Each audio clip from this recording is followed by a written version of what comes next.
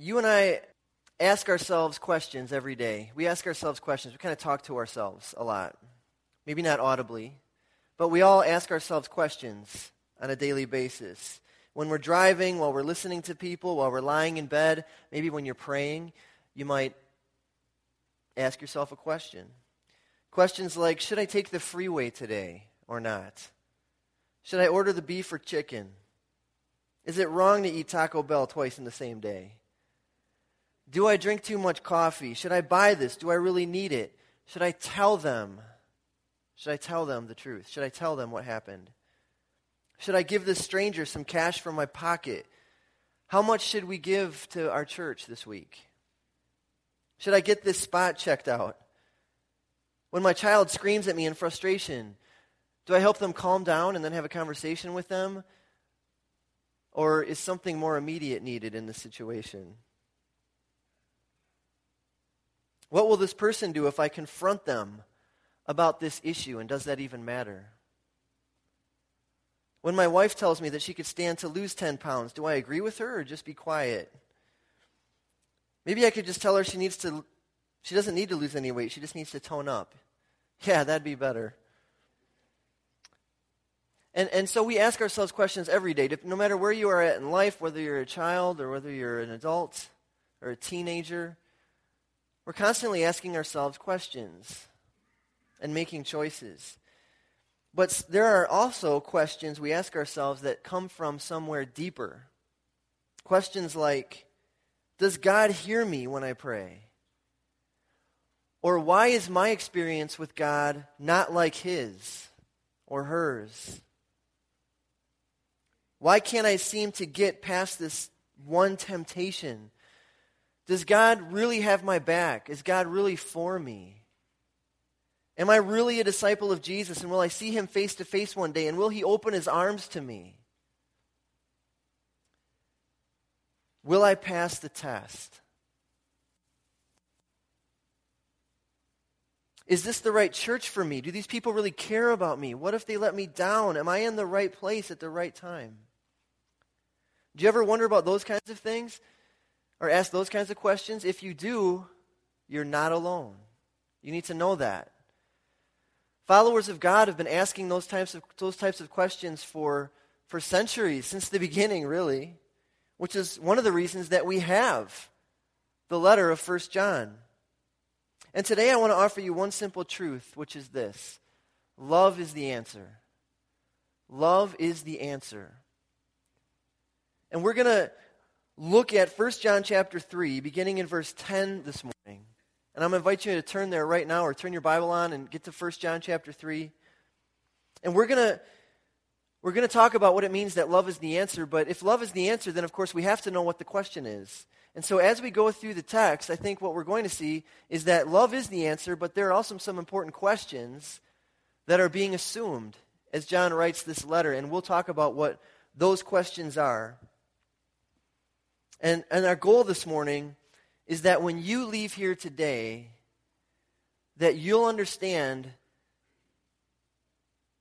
what the right questions are and what the answer is, and that you'll be changed. I mean, that's why we're here, isn't it? We're here to change. We don't come here every week just to go through the motions or to see familiar faces and feel comfortable, or just to be encouraged, or to ease our consciences or something like that, or to check off a box. We're here because we want to change. We want to experience God's life in our life. And that's my prayer for you today. So let's turn to God this morning. Let's turn to God's Word. 1 John chapter 3, beginning in verse 10. You can follow along with me. Here's what we read.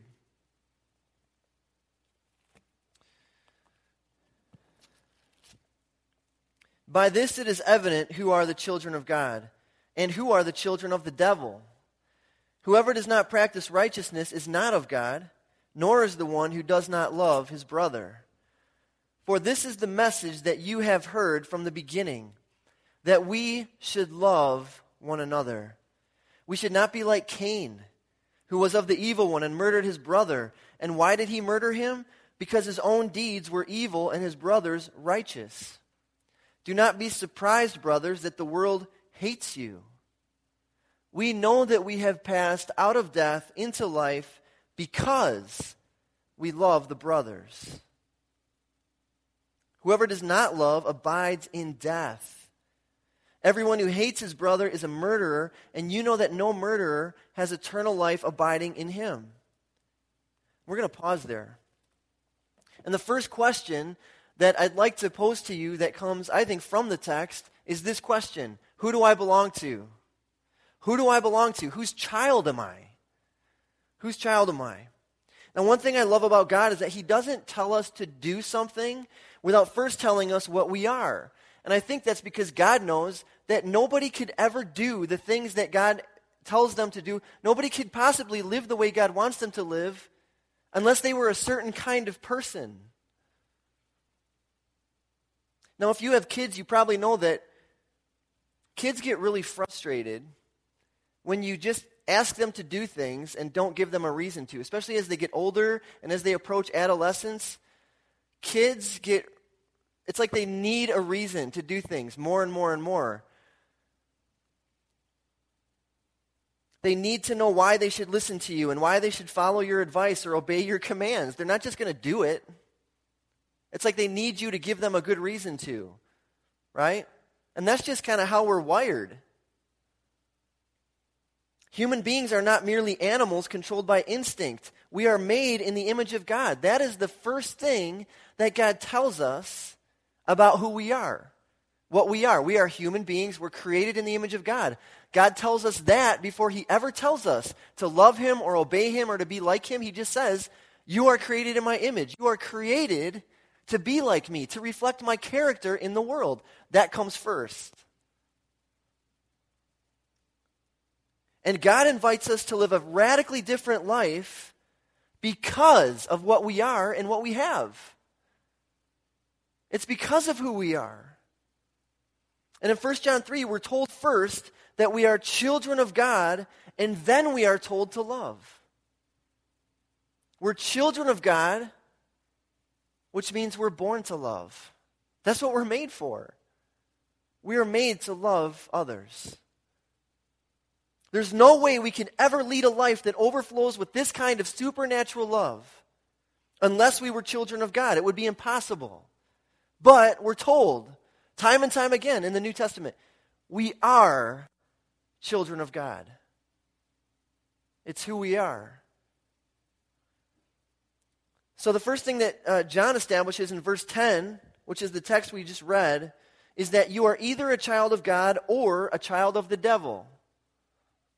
You're either a child of God or a child of the devil. That's what he says. There's no other family you could belong to. There's no third option. You might say, well, I'm not a Christian, but I'm also not a Satanist. I don't worship the devil. I'm not some evil, twisted, wicked, perverted person.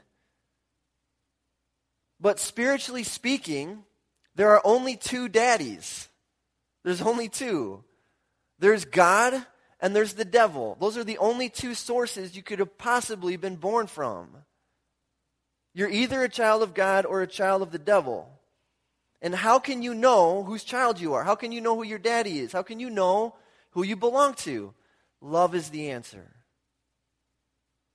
Do you love the family of God? And then John tells us something else about children of God in verse 14. In verse 14 of 1 John 3, we read, we know that we have passed out of death into life because we love the brothers. So children of God are people who have passed out of death into life.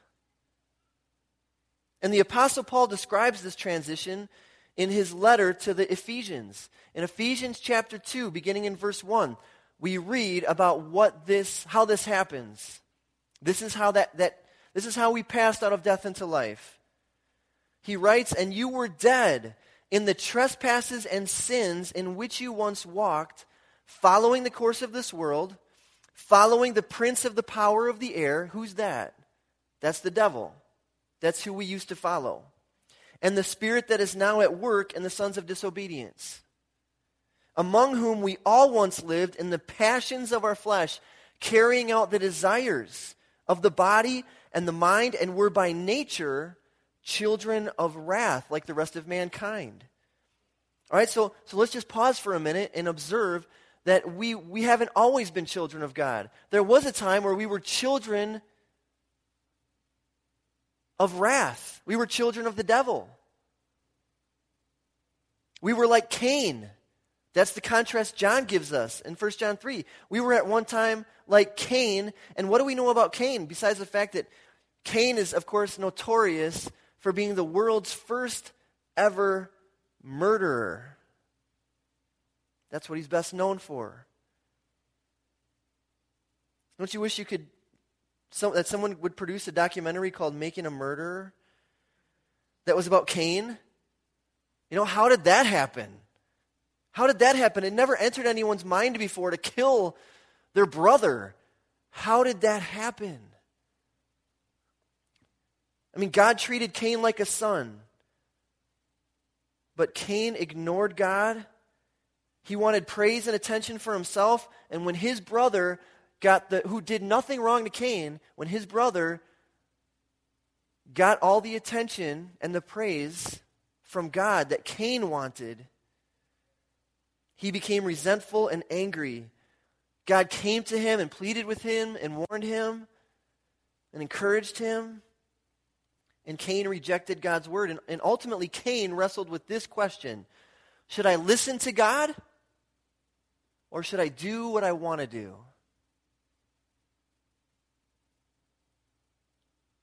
Should I live my own way? Should I please God, or should I please myself? I mean, that's the question. That's the question everybody wrestles with today.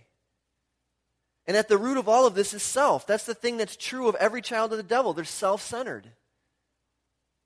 They're driven to please themselves. And we were all like that. We were all completely self-centered, self-driven, self-justifying people. And God had to do something about that. Before we ever heard the gospel, we were dead. We were dead to God. We were outside of the life of God. We were abiding in death, is what John says here. We were not interested in what God wanted. We were interested in eating and drinking and pleasure and possessions and happiness and success and acceptance and power and other worldly things. We were only living in the worldly realm. We didn't even know that there was a heavenly kingdom available to us. We didn't know that we could have access to God in a relationship. We didn't know that we could be transformed through fellowship with God and with His Son Jesus. We were shut off. We were cut off from all of that. Until God did something. And what did God do? We read, here's what Paul says, picking up in Ephesians 2, verse 4. This is amazing. But God, think about that. Being rich in mercy, because of the great love with which He loved us, even when we were dead in our trespasses, made us alive together with Christ. By grace you have been saved. And He raised us up with Him, and He seated us with Him in the heavenly places in Christ Jesus. That's access. So that in the coming ages He might show the immeasurable riches of His grace and kindness toward us in Christ Jesus. God did that. God did all of that. God looked at our helpless condition. He sent His Spirit to wake us up to Him. Okay, so here's what that means. It means that being a child of God is not something you can choose to be. It's not something you can try to be. It's not deciding to live a better life. Being a child of God is something you are only because God chose to breathe His life into you. That's what makes someone a child of God. It's something that happens to you, like a rebirth. It's a change in nature. And how did that happen? How did that happen? Love. Love is the answer. Because of the great love with which He loved us. And John claims that this act of God is how we know love. This is how we know love. It's because of this. Listen to what John says. 1 John 3, let's pick up in verse 16. By this we know love, that he laid down his life for us, and we ought to lay down our lives for the brothers. But if anyone has the world's goods and sees his brother in need, yet closes his heart against him, how does God's love abide in him? Little children, let us not love in word or talk, but in deed and truth. In deed and truth. So here's the second question. If the first question is, who do I belong to? The second question is, what should I do when I see someone in need? What should I do when I see a brother or sister in need? Now, you know that all over the Bible, we're told to love all kinds of people. We're told to love our neighbors. We're told to love our enemies. We're told to love people who are far from God. But here in this passage, we're told specifically to love those people who God has raised from death to life. Those people who are children of God. That's who we're supposed to love. That's how we know whose child we are. Do we love God's children? So if the question is, what should I do when I see a brother in need? The answer is love. Love is the answer. You can't be a child of God and not practice love towards the other children of God, is what I think he's saying. And what kind of love are we talking about? Are we talking about a feeling? It doesn't seem that way. This love is pictured in a very practical way. It's not even about you saying, I would die for you. I would die for you. I mean, that's what Jesus did for us. And John says we should be willing to die for our brothers and sisters. I mean, think about that. How many people can you look in the eye and say to sincerely, I would die for you? I would die for you. It's probably not that many, is it? But listen, this gets even more practical than that. If you see someone in need, love them. Okay? I may never need you to die for me. I may never need you to die for me. But I may need a place to stay someday until I get back on my feet. I may need some gas money someday. I may need a new job someday. I may need help with my house or my car. I may need help to pay my energy bill or for one of my kids who's in the hospital. I may need help with my marriage. I may need help as a parent. And if I'm a follower of Jesus and I lose my income or I lose my health or I lose my job or I lose my marriage or I lose a child, where can I go? Where can I turn? To you. I mean, you are my church. You're my family. You are the safest place for me. Is that how you think of the church? Is the church just a place to you, somewhere you go on the occasional Sunday to see some familiar faces and maybe be encouraged?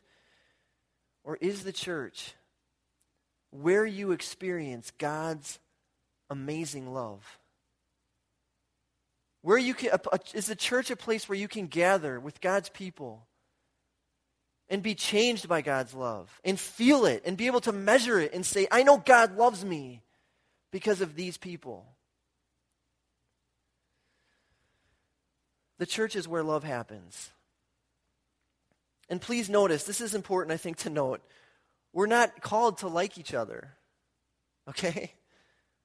We're commanded to love each other. Those are two different things. In other words, love is not a greater degree of like. They're two different things. Think about that for a minute. If you like someone, it just happens naturally. It's instinctual. Liking people. There's something about them you like. You might not even be able to quantify it. Maybe it's the way they look or the way they talk or the way they dress or it's the way you feel when you're around them. But there's something about those people that you like. And there's also something about other people that you don't like, and you might not be able to quantify that either. But you know that I like him, and for some reason I don't like him. Liking people is a matter of instinct, mostly. But loving people is different. It's different than that. Loving people is an intentional action, okay? Listen to Dr. Martin Lloyd-Jones on this subject. He says, love overcomes obstacles and excuses. It sees beyond what it does not like and minimizes it in order to see the person who's at the back of it. To love those we do not like means that we treat them as if we did like them. To choose to act kindly toward them even though we do not like them. So I want to give you permission today to not like other Christians. You have permission to do that, okay? I don't like all of you, okay? I'm just going to say that, okay? No offense. It's not that I'm thinking about anyone in particular, okay? It's just the truth. It's just what it means to be human. Some of you don't like me all that much. Just admit it. You know, if I could go to each one of you or someone else preferably and say, hey, what's one thing you would change about Dave Bloom? You would all have something to say. But you're all here. You know, and the people who are close to me, they would have a lot to say. There's a whole lot of things they would like to change about me. You know, they would need a lot more space.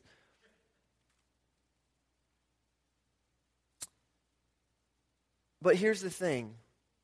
It doesn't matter if I like you. And it doesn't matter if you like me. And the reason is because we are born of the same love.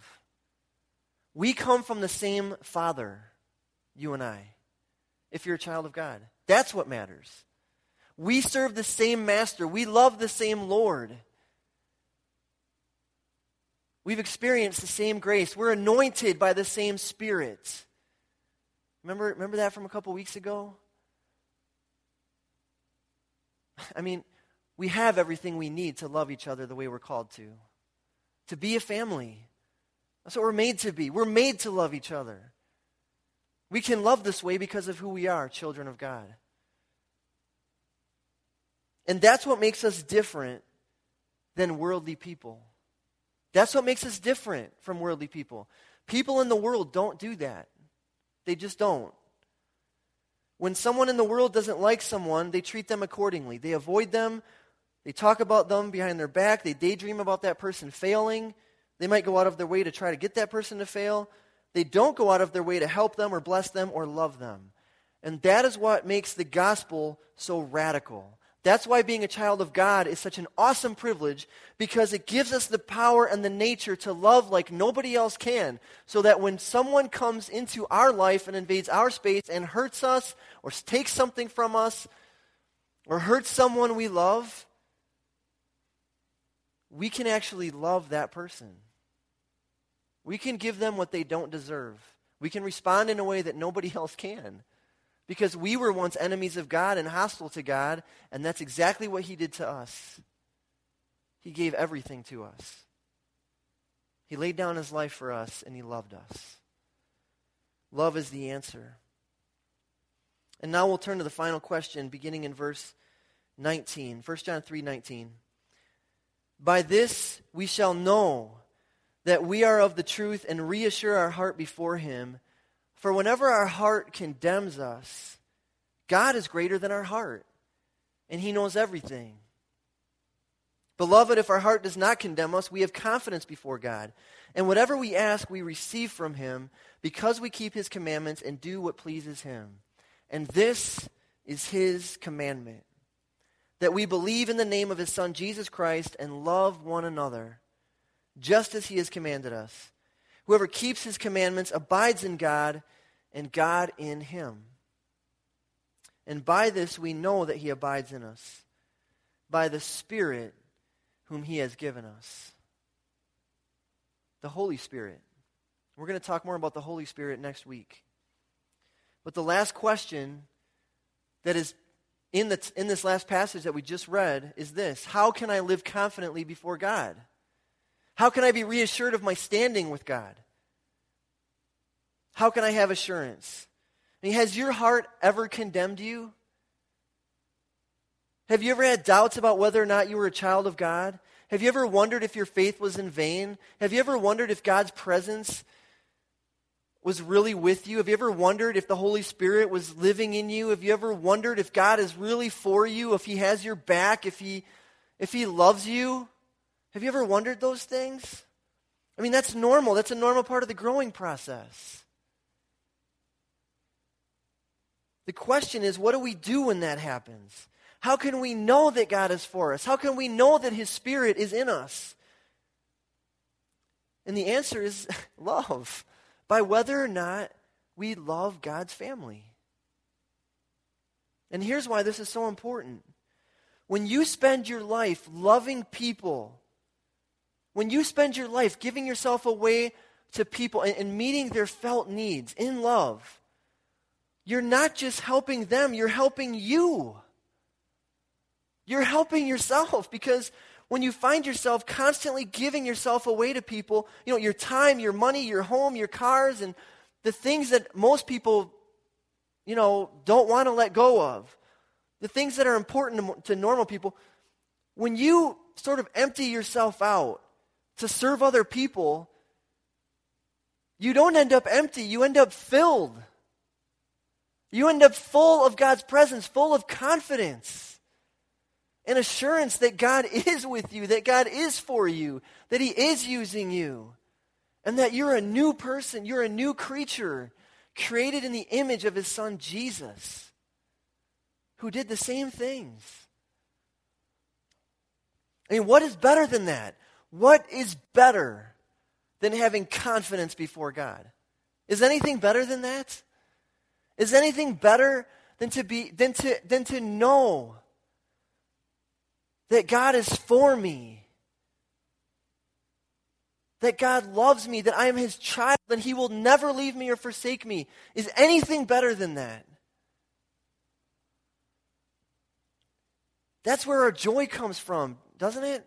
Isn't that where our joy comes from, and our peace and all the things that we cherish as children of God? And one day, let me tell you, if that's not something that's precious to you now, one day, nothing will be more important to you than confidence before God. You know why? Because we were just told back in chapter 2 that Jesus is coming back. And there's a way to stand on the day of judgment, to see Jesus riding on the clouds, and to have confidence at His coming. Not to shrink back in fear, not to run and hide, not to wonder what the outcome's going to be, but to say, yes, come, Lord Jesus. I'm ready. That day is coming, whether you're ready or not. And when that day comes, nothing will be more important to you than having confidence before God. And the way to have that confidence is love. The way that we love each other. So what should we do when our hearts condemn us? Can our hearts be wrong? Yes, our hearts can be wrong. Our hearts have sin. Our hearts are sometimes wicked and deceitful and can lead us astray. But God is greater than our hearts. And He knows who belong to Him. That's what we're told. So my challenge to you is, look at your life. When you think about your life, can you see things about yourself that are impossible to explain except for the presence of God? Can you see the presence of God in your life? Look around you right now. Look around you. You see all these people here? You see all these people? I mean, this is about them. Do you love them? Do you love each other? If you can look around at these people and say, yes, I love them. I don't like all of them necessarily, but I want to love them. We're told that you're a child of God. You're a child of God. And this isn't some subjective exercise. This is about the promises of God.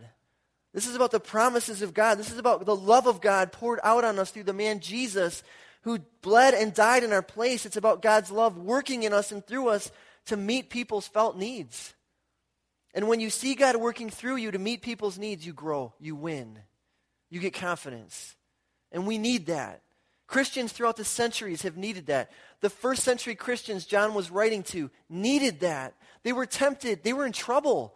They were tempted to believe lies. They were tempted to go back to their former life. They were tempted to believe that they weren't really children of God and that they didn't belong to God. And that's why we need this truth. And I want to close this morning with a picture. I want to leave you with a picture today. And it comes from Luke chapter 7. I kept thinking about this story this past week as I was thinking about how can we get our minds around what this kind of love looks like and how it's expressed in day-to-day life. And in Luke chapter 7, there's a pretty familiar story, but it's a story about a woman. And the story's really about Jesus, but, there's other people there. And what happens is Jesus is invited to the home of a religious leader. And he's a well-known religious leader, and he invites Jesus into his home for a meal. And Jesus goes, and this woman, who's a woman from the area, everyone in the town pretty much knows who she is and what she's about, and we're told that she's a sinner. And I don't need to tell you what exactly that means. You can probably figure it out, but she had a reputation. She lived a sinful lifestyle. She was a certain kind of sinner. Most people thought she'd probably be one of the worst kinds of sinners. And she did something that day that has people talking all over the world for a couple thousand years later now. And what she did was actually very undignified. She heard that Jesus was having a meal in this religious leader's home, and she walked right in there. She had no place in that home. She had no right to be there. She didn't belong there with those other religious leaders, those other clean people, and, including Jesus himself, God himself in a body. Okay? But she went into this home around all these other people, and she went behind Jesus. She stood behind Jesus with a jar of ointment. And she began to pour it on Jesus, and she began to weep. And she's crying. She's lost control of her emotions. She's crying over Jesus. She's on her knees now, and her tears are covering Jesus' feet. And we find out that Jesus' feet were dirty. This religious leader had invited Jesus into his home as a guest and didn't even have the courtesy to let Jesus offer him a bowl of water to wash his feet, which is just common courtesy back in that day. And this woman notices that Jesus has dirty feet, and she does something about it. She takes her hair and she wipes Jesus' feet clean. And all the dirt that's on Jesus' feet is absorbed into her hair. And she starts kissing his feet and pouring the ointment on his feet.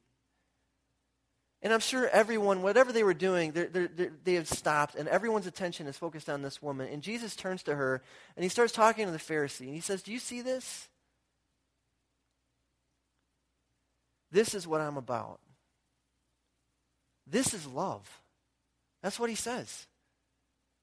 He said, "You know why this woman's doing this? Because she's been forgiven much. And whoever's been forgiven much loves much."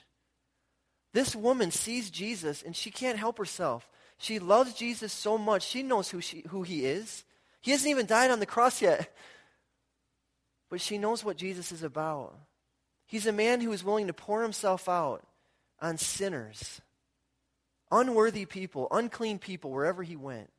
He healed their diseases. He cast out their evil spirits. He changed their lives. He told them that they could have access to God. And he told them how. And he told them what God was really like. And he was changing people's minds all over his world about who God really is and what he really thinks about sinners. And this woman loved him. And that's how she expressed it. And here's what I'd like to challenge you with this morning.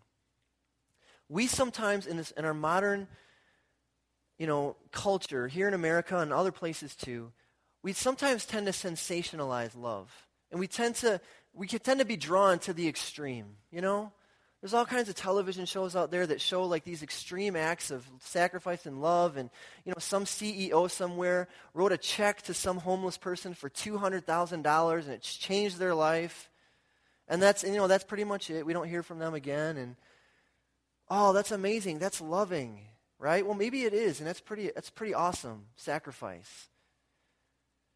And sometimes we sensationalize love, and we think love is all about these incredible miracles even, like, people being healed of their diseases and things like that. But let me tell you, not everyone is able to do that. Not everyone can cut a check for $200,000.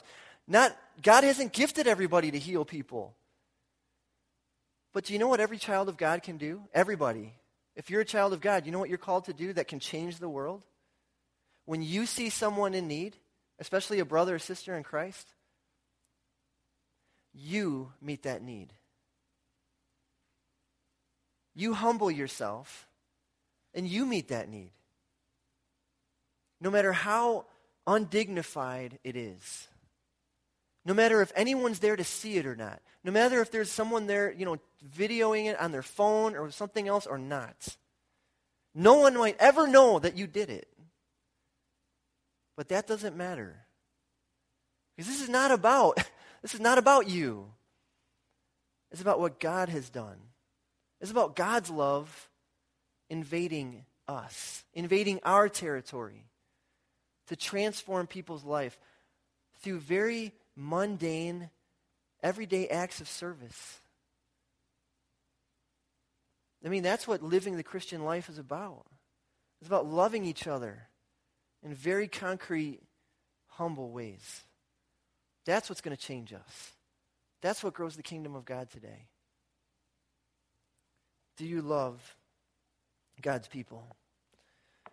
Please join me in prayer. Father, we thank you. We thank you so much for this word that we've considered today. And we thank you, Lord, that you call us your children. There is no greater thing, I don't think, than to know, God, that we belong to you, that you have done everything necessary to adopt us into your family, and that our status as your children is binding through the blood of Jesus Christ and through his resurrection, which we're about to remember as we take communion. We thank you, God, for the death and resurrection of Jesus Christ, which changes everything about us. And we ask that today and this week, as we go from here, that you would help us to stop thinking about what we need and to start thinking about what others need. To start listening and watching and taking care to notice what people need. And then that we would put ourselves in your way so that you can use us to love others and to meet their needs. That's what we're called to do. And you've given us the power to do it. We thank you that we're your children and for being our Father. It's in Christ's name we pray. Amen.